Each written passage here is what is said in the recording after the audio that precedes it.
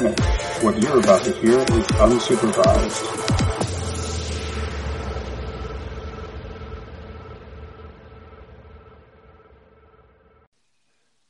Welcome back to Season 2, Episode 7 of Stanley Cup of Chowder's Unsupervised Podcast.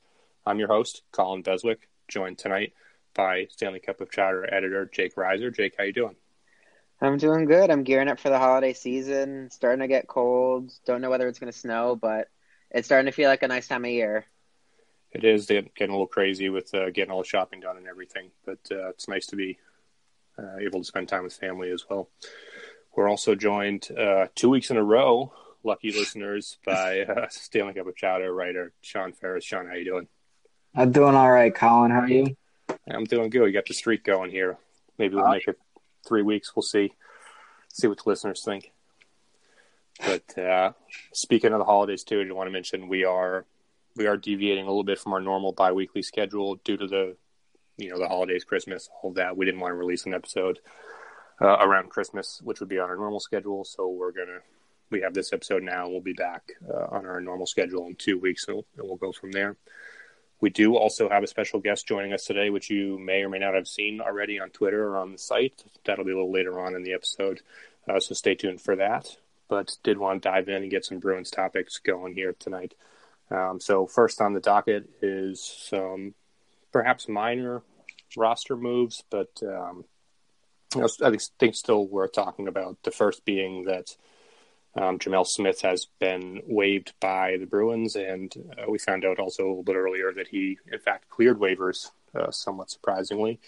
A couple things I want to touch on that. One, what did you think of his performance in the 3 games he played here? And two, were you surprised that he cleared waivers? Because I was, personally. I was pretty surprised that he cleared waivers, considering if Dallas claimed him back, they could have him in the AHL, correct? If I understand the CBA. Mm-hmm. So, I thought for sure, and I think I said this when we were kind of initially talking about this in the Chowder chat, that, if it doesn't work out for the Bruins, they'll waive him, and then I predicted that Dallas would pick him back up because they probably wanted him still in the system, but in the AHL anyway. So I'm surprised that Dallas didn't pick him back up. They've had him in the organization. They liked him enough to have him on the NHL roster for a little bit. Why not have him in the AHL? You could possibly get something for the asset. But it doesn't totally shock me that other teams didn't pick him up. He either hasn't been given the opportunity to prove himself. He didn't really stick out to me in the 3 games that he played with the Bruins. So he either hasn't been given the opportunity to really show what he has at this level, or he's kind of an interchangeable asset, in my opinion. I'm not sure what Jake thinks. Were we all confused by the waiver pickup in the first place? A little bit, I think. Because I think we're starting to see the depth sort of stand out and return to last year's form a little bit in the last week or two. But before that, it seemed like they had about 100, just depth guys, just another guy. As a lot of people use that term, between Achari and Corrali and, even Cave, who I think he's been pretty good recently, but they had a lot of that type of, fourth, fifth liner, Wagner too, for that matter, in the bottom of the roster. So them claiming a guy on waivers who sort of fits into that exact same role was a little bit surprising. My take on that, and I think a lot of people shared, is that it was sort of a kick in the behind, I guess, family-friendly version, for the Acharis and the Wagners of the world. But he's a waiver claim. I didn't expect that much from him. In terms of his performance, what did you guys think that it, did the trick, or, just another guy, basically? It was just another guy. It was pretty unmemorable, to say the least. I'm just shocked that they didn't go with a guy like Trent Frederick, who we thought was doing pretty well during the preseason, and give him a shot at the NHL level before making a waiver pickup. Yeah, Frederick's an interesting one. He's been hurt. I believe he's healthy now, but that may have played into it, getting him back up to game speed. I've said it before too, and I don't think that he's, great by any means, but they have players like Anton Bleed, Fitzgerald. They have other players down there that can come in and play at a minimum an energy role. But then again, they didn't cost anything to waive or to pick up Smith on waivers, and as we know, they eventually put him back on waivers today after 3 games. So, I mean, no harm, no foul, but I was a little bit surprised for sure. I mean, I think he's a good guy to have in the system now, though. I mean, he's got a decent shot from what I know, and he's like all right defensively. So he's like a decent guy to have in the system. Maybe you pull him up again. He doesn't hurt you in the AHL. I mean, I think he has a one-way contract. I haven't looked at his contract details, so maybe you're paying him an NHL salary, but he'll do well for the team down in Providence. He probably has a lot to offer to some of the young kids that are playing there, because he has a lot of experiences himself, and his brother had quite the experience in the OHL playoffs last year, going through some unfortunate racist obstacles, if you will. So I think he's a player of value now still, and that you could see again. But so it doesn't cost them anything. But yeah, I mentioned that too when we saw that he was going on waivers. That if Dallas didn't claim him back, and we mentioned that earlier. But if you're not familiar with it, a team that waives a player, if that player is then subsequently waived by the team that picked them up off of waivers, the original team can claim them on waivers, and if they win the waiver claim, they are then able to send them directly to the AHL, where other teams wouldn't be able to. So that's basically what Sean was referring to earlier. Most of you may be aware of that, but one of the cool things about being a part of SB Nation and generally just hockey Twitter overall is that it's sort of a small community. So a lot of us are know other writers from different markets, and so I know I talked to a few people who cover the Stars, and I'm sure Jake and Sean probably did in passing too. And I know Jamel Smith was sort of a fan favorite there, not only with the fans, but he seemed to be generally well liked by his teammates. So for me, that was why I was a little surprised that Dallas didn't pick him up, even if it was just to send him right to their own AHL affiliate. But to Sean's point, it's not a bad thing to have him available down in Providence. Even if he doesn't play another game for the Bruins at the NHL level this season, having him around, in Providence isn't a bad thing either. They've certainly dealt with their fair share of injuries as well. So it's really a win-win, I think. For his sake, you sort of hope that he gets another chance to play in the NHL, which is the whole purpose of waivers, why they're in the CBA. But he did his part. He came in, they won the games that he played, and we got healthy scratch. And I think it's only fair to get him down and give him an opportunity to play if he's not going to play up here. I mean, you're right that there's no harm to it. He becomes another one of the young guys, but he has a little more NHL experience than that. I was shocked to figure out he's only 24, turning 25 at the end of the season. So the fact that he has some NHL experience behind him, even if it's sitting on the bench or just being at that level with the guys, learning from coaches at that level, it makes a huge difference to guys like Frederick, like Ryan Fitzgerald, guys who will go down and go back up like JFK, like Lausanne, who can help communicate skills like that to some guys who might want another shot at the NHL. It really is a win-win situation here. Yeah, I mean, I guess if there's a downside is that, he's a player who is probably NHL caliber. And so in his shoes, he probably wants a chance to be playing in the NHL regularly. And that's sort of a tough thing too. Like when he was picked up on waivers, you always get fans who are sort of on like the violent ends of the spectrum. Like, oh, he's going to save the season, or, he's terrible. Why did we pick him up? But he's only played 80 games in the NHL in his career. And like I said, he's not, 24 isn't super young, but it's still young enough that you really don't have a good idea of what a player is, especially if you think that he's not being used or utilized correctly, which, I did hear that from a few people who cover the Stars. So there may still be something there that we haven't seen from him. But like I said, he did his job and what they expected out of him in the games he did get in for the Bruins. But, maybe we'll see him again later on this year. If not, all the best to him in Providence. One of the other, minor moves, if you will, that happened is that the Bruins sent down Jeremy Lauzon to Providence. And, we've mentioned him on the podcast here and there over time, but, I'm curious, if you were evaluating him just at a high level snapshot, what did you think of his time up here? Personally, I'll say I'm fairly impressed with him. Yeah, I mean, I was impressed. I didn't really, I wasn't too high on him going into the preseason, if I remember correctly. But I remember watching him in the preseason and thinking, like, he definitely showed quite a bit of potential. And then I think he continued that into the NHL regular season games. I think for his age and experience, he played a pretty good game. I mean, I think he wasn't like a defensive liability out there.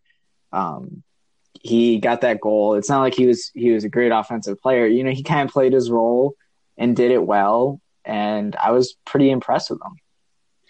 It's a really tough situation to be put in when you're basically being called upon to be a stopgap, and you know that as soon as everybody's healthy, you're going back down. But he really took to the task. He showed a lot of confidence at the NHL level.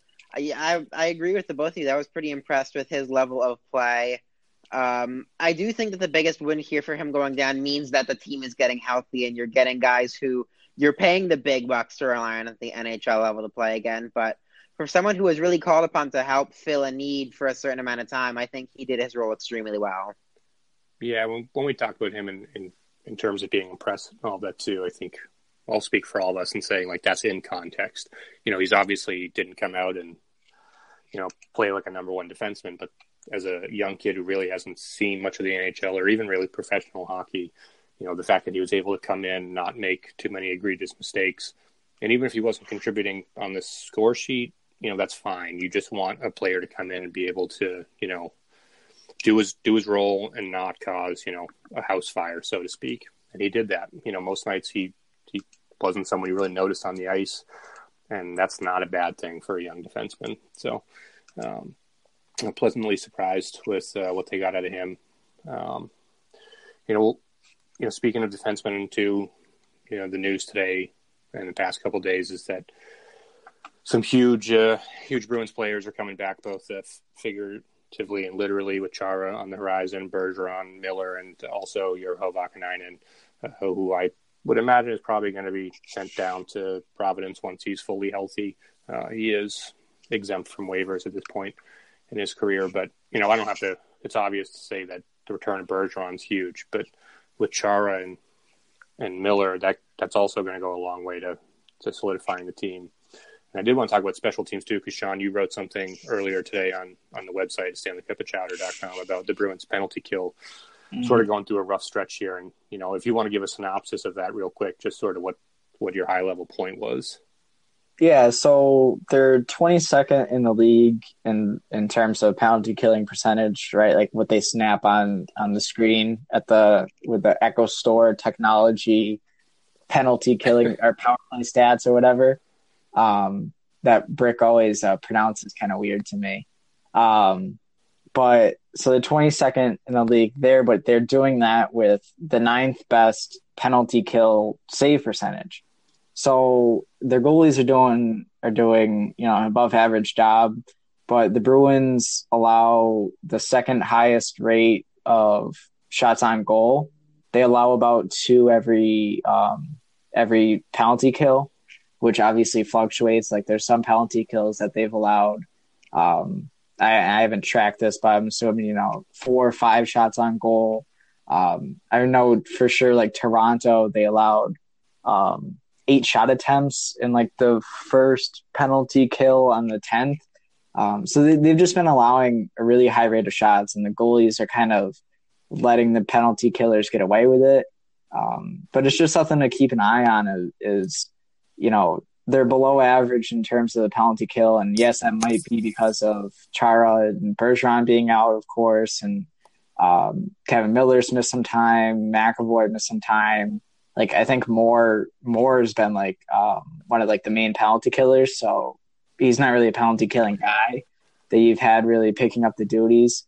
So yeah, that's definitely out of necessity. He's not someone I think that they'd normally have killing penalties. Exactly. So, I mean, it might be something to watch for. You definitely don't want to be giving up a lot of shots because Goaltending will fluctuate a lot more than your system and how many shots you give up and how well you can get the puck out of your own zone. Like the systematic things are more stable than the goaltending. So something to look out for if we're going to see, that decrease even more as the goalies kind of come back to earth or what's going to happen.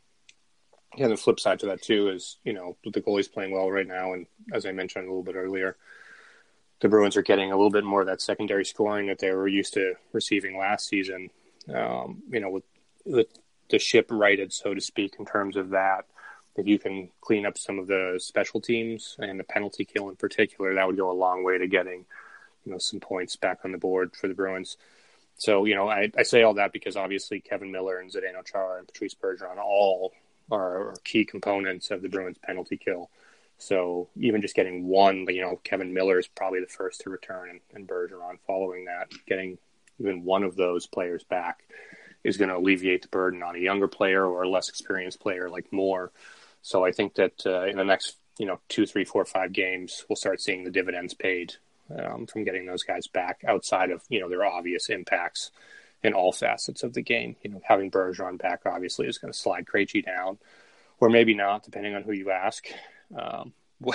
Wasn't a topic I was actually going to cover, but what do you guys think about that now that it comes to mind? Are we keeping Bergeron as 1C? Is Krejci staying up there? Does it matter? I mean, I don't think it matters. I think you can use them evenly enough, and I know I hate, and it never really works to have a 1A, 1B type of a situation, but I mean, if that's the way it's going to go, it's the way it's going to go. And Krejci's been playing well enough that you should be riding the hot hand as much as Bergeron is.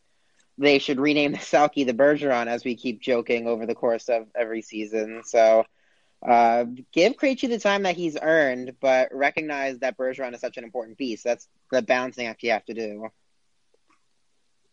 Yeah, it's Bergeron for me. Like, until Bergeron falls off a cliff or whatever. I mean, he's the first line center. If you want to, split up and do pairs, whether it's Pasta and Krejci or you drop Marchand and Krejci and you keep Pasta with Bergeron, I think that is fine if you want to do it that way. And then you can load up, if you need to put Bergeron, Marchand, and Pasta back on a line, to double shift here and there. But it just in general, I think the first line center is Bergeron's until he retires, frankly. Krejci has been great, and there's no denying that. He's really stepped up. It's been great to see. He's killing a lot of people's narratives, which is always fun to see as well. I think he gets a lot of undue criticism at times. But, I think it's Bergeron's spot to lose, and definitely looking forward to getting him back in the lineup. I know Bruce mentioned that he probably won't play tomorrow, which is Thursday for those listening, but he may be back for the weekend's game. So we'll see how that goes. Speaking of centers too, I think that Colby Cave has done a pretty decent job, particularly over the last 2 or 3 games. And JFK too has sort of found his footing a little bit over that same time span. I don't know if both will continue to see playing time or what the plan is, especially if the Bruins acquire a forward. But hypothetically, if you had to choose between JFK or Colby Cave for the foreseeable future in terms of who stays up in the AHL roster, do you guys have a preference, or do you think it's sort of a wash? I'd probably want JFK to stay up. No, I mean, just because I think it's if you feel that he can survive up here, then I think it's better for his development. In my personal opinion, like, Providence is all good, but then you talk about getting to the next level, and if you feel he's successful, if he's being successful right now at the NHL level, then give him the shot, let him stay up here. It's kind of a weird position to look at as far as the call-ups for these two guys that, like Lauzon, they're here to just fill a role and be a stopgap. You're not necessarily looking at them because they were performing well or have been performing well. It's the role of least liability. And as far as consistently being the least liability, I don't disagree with you, Sean, that I think JFK should be the one to stay up. Cave has had the highest highs, but I think he has the risk to have lower lows than JFK will have over the course of the season. So if you're stuck with someone for the rest of the year, it's got to be JFK for me. It's just interesting. I would flip that personally. I think JFK's been a little bit better recently, like I mentioned, but when he's off, he's really off, in my opinion. And with Cave is what he is. All due respect to him, he's a depth forward. I don't think that he'll really ever be much more than that if he continues to play in the NHL. But I think that you know what you're getting with Cave, which is sort of like a Claude Julien-ism, if you will. But I think he's been pretty stable. He's reliable, and now that he's chipped in a little bit offensively, it's even better. Things with JFK is he's really, really struggled with his faceoffs here at the NHL level, and that's not the be all end all, but it is a small part of finding success up here. And he's also much more sheltered than Colby Cave has been in terms of his usage. He's seeing among the highest on the team, if not the highest on the team in terms of offensive zone starts, where Cave is seeing a pretty generic usage. I guess it depends on what you want and what Bruce wants. If you want to keep that kid line together for some secondary scoring, I can understand that, but I don't think that they've been strong enough to be a one-faceted line, personally. I still think the team needs to make a forward move, but that's probably a topic for a whole nother segment in a podcast episode. But it's just interesting because I know some people are really big on JFK. I've been pretty vocal about not, at least not at this stage of his career, not really seeing it. Although, like I mentioned, he's gotten a little bit stronger as time's gone on here. But I'm still not as big as advocate, I guess, is what I would say there. But, at least in recent weeks, they've been able to chip in offensively, and they're not really burying the team like they were earlier in the season. So having some stability in the bottom center ranks has been nice for sure. Yeah, I mean, you just hope to see some stability in general. You just hope when this team gets healthy that they stay healthy. I talked about this with the special guest that we'll be having on a little bit later in the podcast, but they've really been treading water. It's not like they've been underperforming based on what the preseason health looked like, or they've been overperforming based on the amount of injuries. They've really just been like sitting ducks and just waiting for them to find consistency in health. So I feel like once everybody's healthy, they just need to stay healthy, and then they'll find a groove and hopefully make that push to get into the playoffs.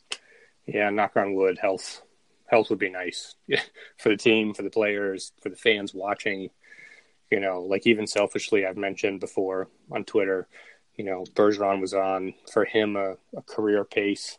He's in the top 10 in points per game before he got injured. And just selfishly, as someone who's watched his whole career and just really enjoyed what he brings to the game, I was really hoping to see him, get 80 or 85 points, whatever it is. And it's just a bummer that he was hurt. But, I guess flip side to that is he's going to be fairly rested in terms of the rest of the season, hopefully, knock on wood. So if they can keep their health and maybe make a forward move, I think they'll be in fairly good shape. You mentioned we have our special guest coming up, and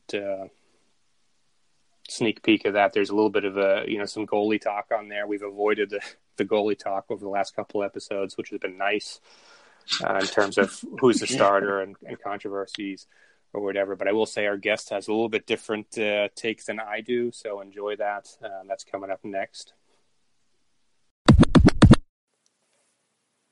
Our guest this week is Dale Arnold from WEEI's Dale and Keefe program from 10 a.m. to 2 p.m., as well as from Nessen's pre- and post-game Bruins coverage.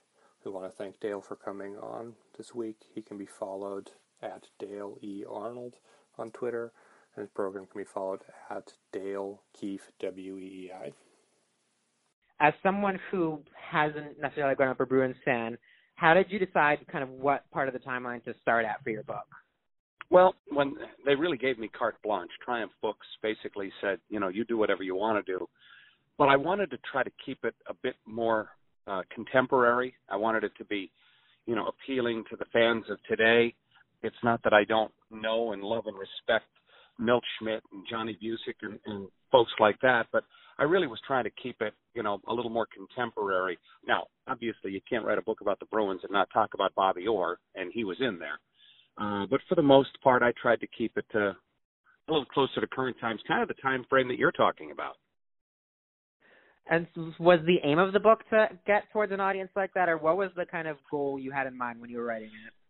I used to have a radio partner named Michael Hawley, and he's a New York Times best-selling author, and he wrote a book called Patriot Reign, where he was allowed by the Patriots to almost be a fly on the wall within the organization. And when Patriot Reign came out, he was telling people stories that none of us had ever heard before, because he was the only writer that I know of who got an opportunity to be that close.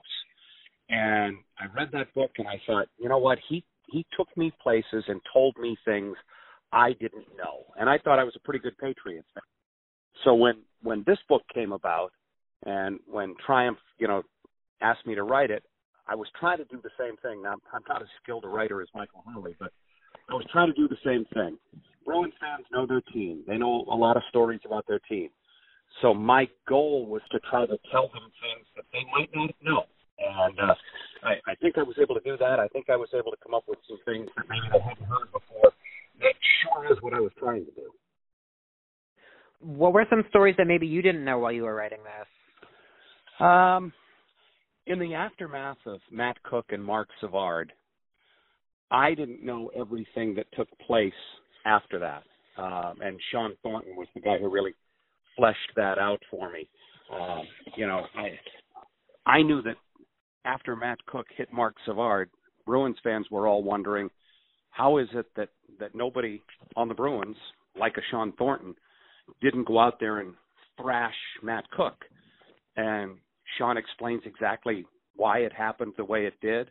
And then he explains what happened when the same two teams a couple of weeks later in Boston and how he handled it then. I was around the team at the time, and I didn't know, all of these stories. So that was one of the things I learned. Little individual stories that guys told. Guys like, Terry O'Reilly talking about breaking into a car at the Hartford Civic Center because he had to get out of the building and explaining why and what he was trying to do. And as I said, those were kind of the inside types of stories that I wanted to be able to bring to the reader and just tell them things they didn't know. Was that something you were kind of considering when you were choosing the people who you were going to talk to primarily for this book as well, kind of uncovering stories that either you didn't know or that the fan base might not know now? Well, I probably was concerned about, who did I want to talk to? And I will say this. I didn't ask a single person if I could talk to them for this book who said no. Not a single person. And I knew I wanted to talk to Patrice Bergeron and Zdeno Chara, and there were certain guys. I wrote a chapter in the book, about tough guys. I have a real admiration for tough guys in hockey and how they make a living. And, every one of those guys that I talked to, PJ Stock and Sean Thornton and others, they were all willing to talk to me about it. And then as I was writing the book, and I would talk to guys, and there was this common theme where I swear I had like 5 guys in a row say, you can't write this book unless you talk to Andrew Ference. Now, I never would have thought of Andrew Ference as a guy I had to speak to, but I literally had 5 guys in a row tell me, you got to talk to Andy. I reached out to him, told him what I was doing. We spent like 2 hours on the phone. They were exact. I couldn't write this book without talking to him, and he was a big part of what I put in there. So then what was the time like for writing this? How quickly did all of these people kind of come together to collaborate and help you get this all together? I started reaching out to people in March of 2017. The book was 80,000 words. I had a deadline of January 1st, 2018. I had to have the complete manuscript in on January 1st. So I started in March, basically talked to people, wrote for 9 months, kept writing as I was going along, handed it in on January 1st, and it was done. That was it. So then where does Matt Kalman come into the project with everything? Well, Triumph does have this series, and they do these for other organizations, and they've got a lot of different books, different sports, and what they generally do is they have somebody, let's say me, and then you work with a writer, and you basically talk to the writer, he tapes a whole bunch of stuff, and then he goes and writes the book. But I had always wanted to write a book. It had always been a goal of mine. And I told Triumph and I told Matt when we began the project, I was going to write this thing because I really wanted to write a book. And they were willing to let me try. I wrote every word that you see, but I would write a chapter. I would submit it to Matt. He would kind of edit it and go through it and make suggestions. Maybe you need to put a little more detail in about this, or maybe you need to write a little bit more about that.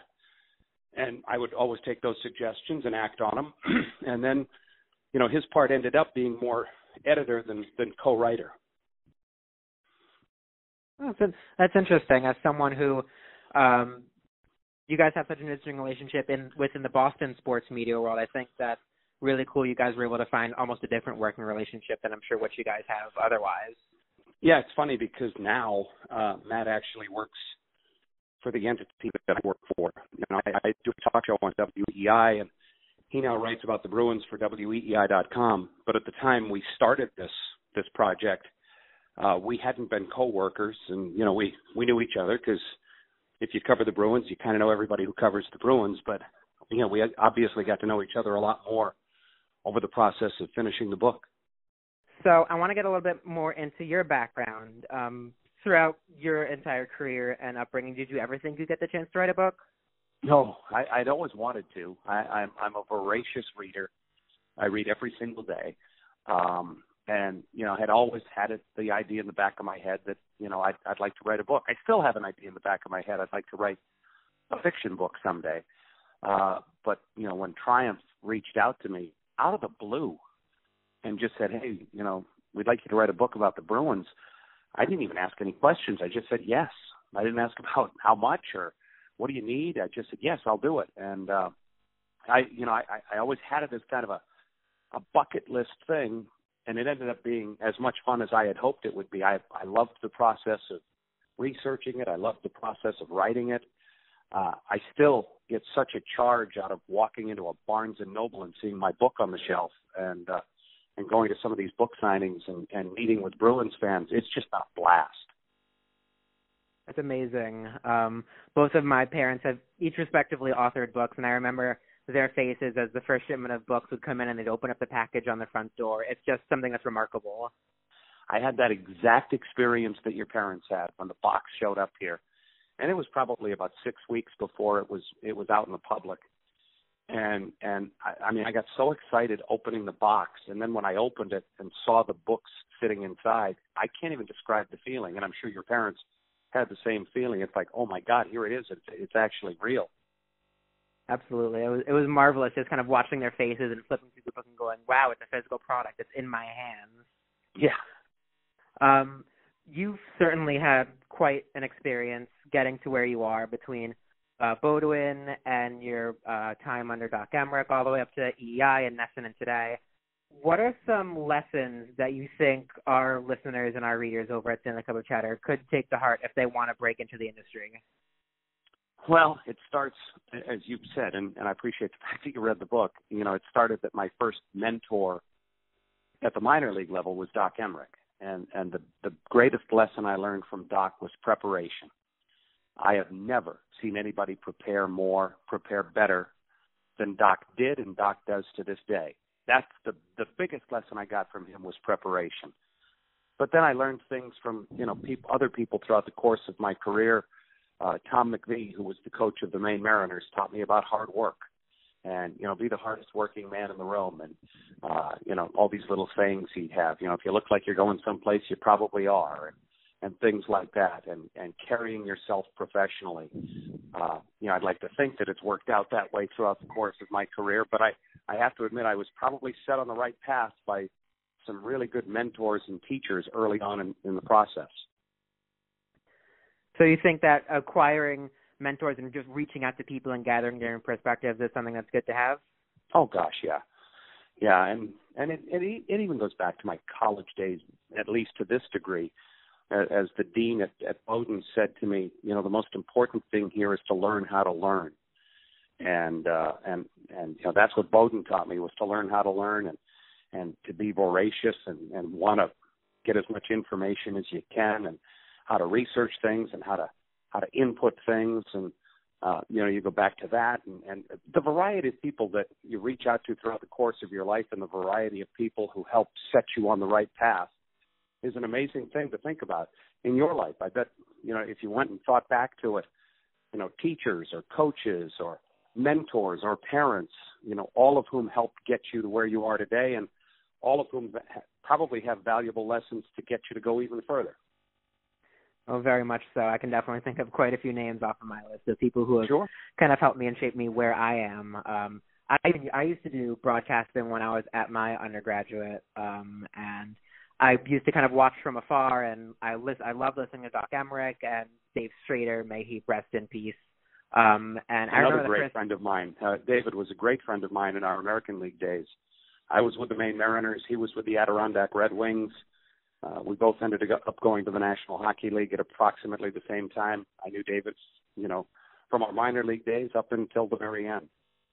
An unbelievable voice and an unbelievable character just in general. I wish he were still here because I do too. I can imagine the broadcasting that he'd be doing. But I remember the first time I met Doc, I was covering a morning skate between before the game between the Bruins and the Penguins on like a Wednesday night rivalry a few years ago. And I just went up and introduced myself, and Doc went off about all of his experiences at the school that I went to undergrad with, every time he broadcasted there, and had off some fun facts, and just having people, even one moment like that where you make a connection, that makes a big difference.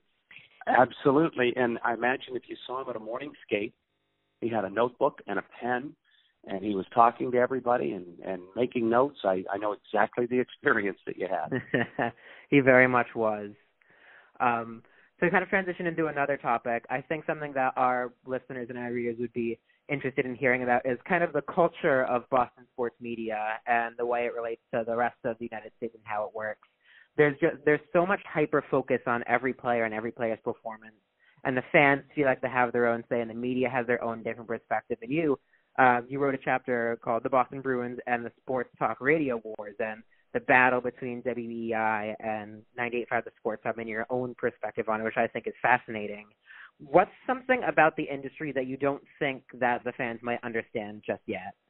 I think that in our town, not only do we have two all-sports radio stations, we have two supremely successful all-sports radio stations, among the most successful in the United States. That doesn't happen in every market. And, it's not the sort of thing that can happen in every market. But it goes back to the passion people have here, the way they approach their teams, their fandom. Look, we eat our young here. I mean, it can get brutal and tough. And, if they love you forever. But if they turn on you, good luck getting back on their good side. And it's a little tougher place here. Not so much the media. I don't think the media is necessarily that rough on athletes in Boston, but the fans, and with two outlets and their ability to communicate, and Twitter and Instagram and all of the other social media platforms, David Price found out this is a tough place. And, they turned on him for a long time, and a World Series championship will kind of calm the waters a little bit, but he found out what it's like.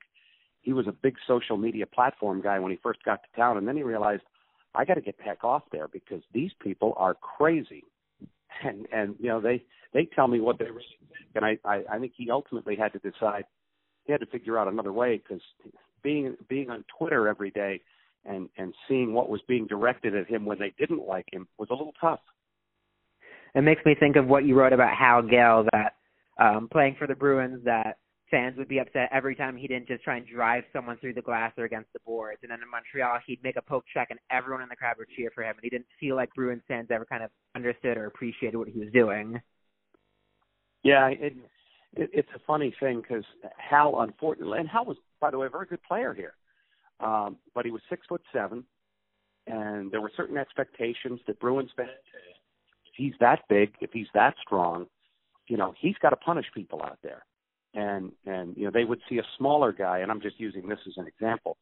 They'd see a PJ Stock, who's, not much bigger than I am, out there, putting his body at risk and getting into fights and body writing checks or heart writing checks that his body couldn't cash. and they loved everything about him. And in Hal's case, because he played a bit more cerebral game, not quite as physical as they might like, especially given his size, they let him have it. And in Montreal, perhaps they had a little different set of expectations. Maybe they looked at him differently as a player. But it was a funny thing that he told me about, you know, how he felt that he was appreciated differently there than he ever was here. I think this also kind of serves as a good transition point for the era of hockey that Hal Gale played in versus the era of hockey that we live in now, where forwards are getting much faster and much craftier, and defensemen are getting smaller, where guys like Torrey Krug and Matt Grizzly can thrive based off of their cerebral type play. But yet the season has been so marred with injury. I would be intrigued to hear your thoughts on the Bruins' performance so far. Are they overperforming based on the injuries? Are they underperforming based on the personnel they should have? What are your feelings on how the season is going so far? I think they've been treading water, simply because of the injury situation. But frankly, even when Patrice Bergeron was healthy, they were a one-line hockey team. They had a number of forwards who were underperforming, especially the young guys who had come so far last year. Jake DeBrusk was one of those guys who had kind of turned it around a little bit, and then he recently got hurt as well. But you know, they hadn't seen much from Heinen. They hadn't seen much from Forsbacka Karlsson and some guys like that up front. They're starting to see it now, and you're starting to get more production, more secondary scoring. But the idea that, you know, Patrice Bergeron's going to return and everything's going to be fixed here, I think is kind of a false notion, because when he was healthy, they were a one-line team. There will be a big difference here when you get Chara and Miller back. I think the Bruins have been getting run pretty good here the last few weeks. There is the lack of a fear factor, and some of the Bruins' smaller forwards, you know, guys like Krejci and Pasternak and Marchand have been getting roughed up pretty good because you don't have that snarl factor sitting over on the bench. Now, interestingly, when last I checked a week or so ago, the Bruins actually led the National Hockey League in fighting majors. The problem is they didn't have the right people fighting. As Don Cherry told me a couple of weeks ago, he said, Brad Marchand can't be dropping the stick and gloves and be fighting. You love the fact that he's sticking up for teammates and willing to do it, but you don't want him to do it. And I think when you get Chara and Kevin Miller back, and they're now both skating again, there's that little fear factor in the minds of opposing players. If I do run Pasternak here, I'm probably going to have to answer for it. And I think that's the biggest factor when you get the injured guys back that I think will change pretty much for this team going forward.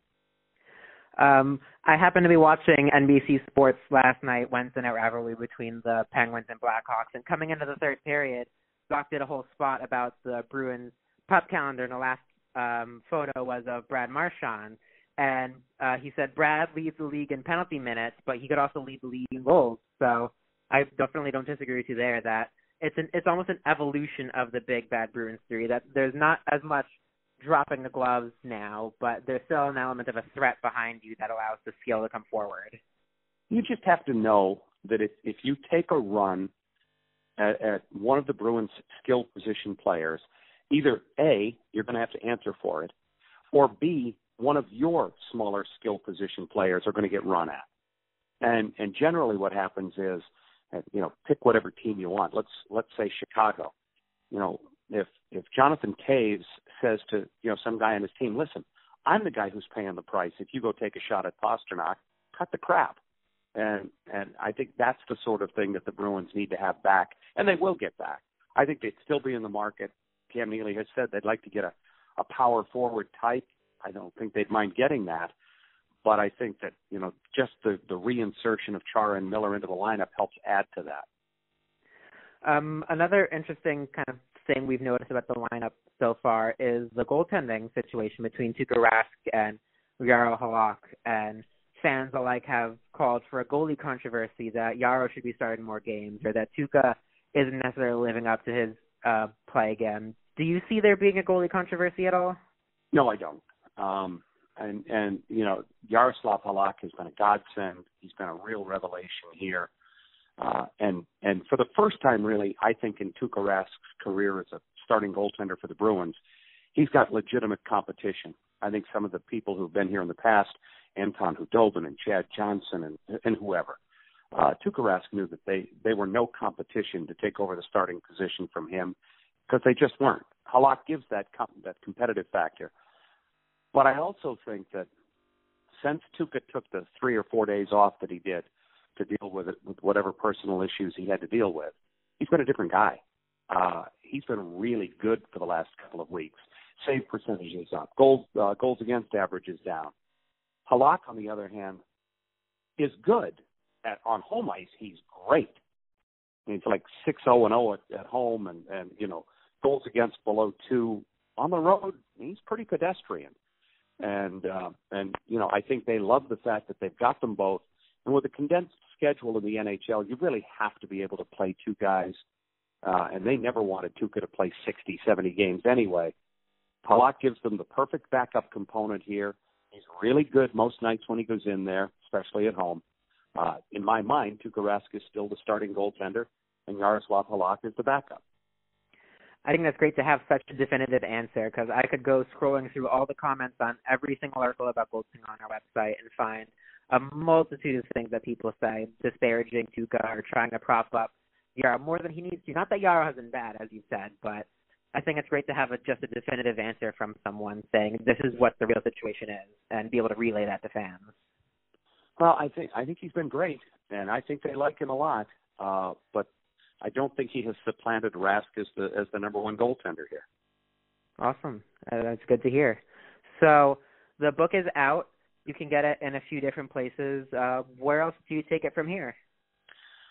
Well, I've got a few more book signings left. This coming Saturday the 15th is one of the thrills of my life is that I'm going to do a book signing back in my hometown in Brunswick, Maine, and see, high school friends and college friends and, to be able to go do a book signing in my hometown with the people that I grew up with is surreal to me.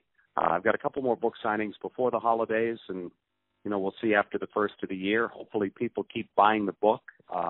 Thankfully, the people who have read it so far, and you were nice enough to read it, have told me that they've liked it and that they've enjoyed reading some of the stories. And if I get a chance, hopefully I can write another one. I think everyone would enjoy that, especially me having read it. I think it's a great Christmas gift for anyone who's looking for it, a great summer read for someone who wants to just feel connected to the Bruins in the off-season, a great coffee table book. I think it's something that's so versatile and everyone could use. Well, Triumph Books did a terrific job in packaging it as they do with all of their stuff. It looks good. It's got a nice sharp cover with Brad Marchand on the front and Zdeno Chara on the back. And, they've laid it out nicely. As I said, so far, knock wood, the reaction's been positive, and I hope people continue to buy it, read it, and like it. Well, we certainly hope the same for you. I really thank you for taking the time out of your day to do an interview. It was my pleasure. I appreciate, first of all, I appreciate you taking the time to talk to me, but I really appreciate that you took the time to read the book beforehand. That made it even more fun.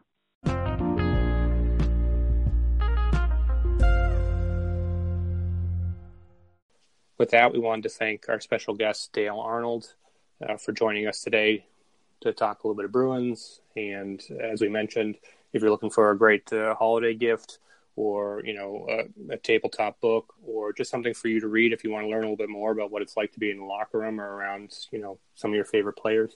Highly recommend picking up Dale's book, If These Walls Could Talk, Boston Bruins. It's available on Amazon, at your local bookstore, and pretty much anywhere books are sold. Thanks again for joining us, Dale. And thanks again as well, Jake and Sean, for another great episode. For our listeners, you can follow Jake at Jake Reiser. You can follow Sean at the Sean Ferris on Twitter. And as always, you can follow me at C Beswick and follow us on the page at SB Unsupervised. And speaking of Dale's book as well, we're going to have an opportunity to give away a free copy of this book. So take a look at our Twitter feed as well as StanleyCupOfChatter.com to find out how you can win a copy of Dale's book, If These Walls Could Talk. Thanks again for joining us, everyone, and look forward to talking to you guys soon. Happy holidays. Take care, guys. See ya.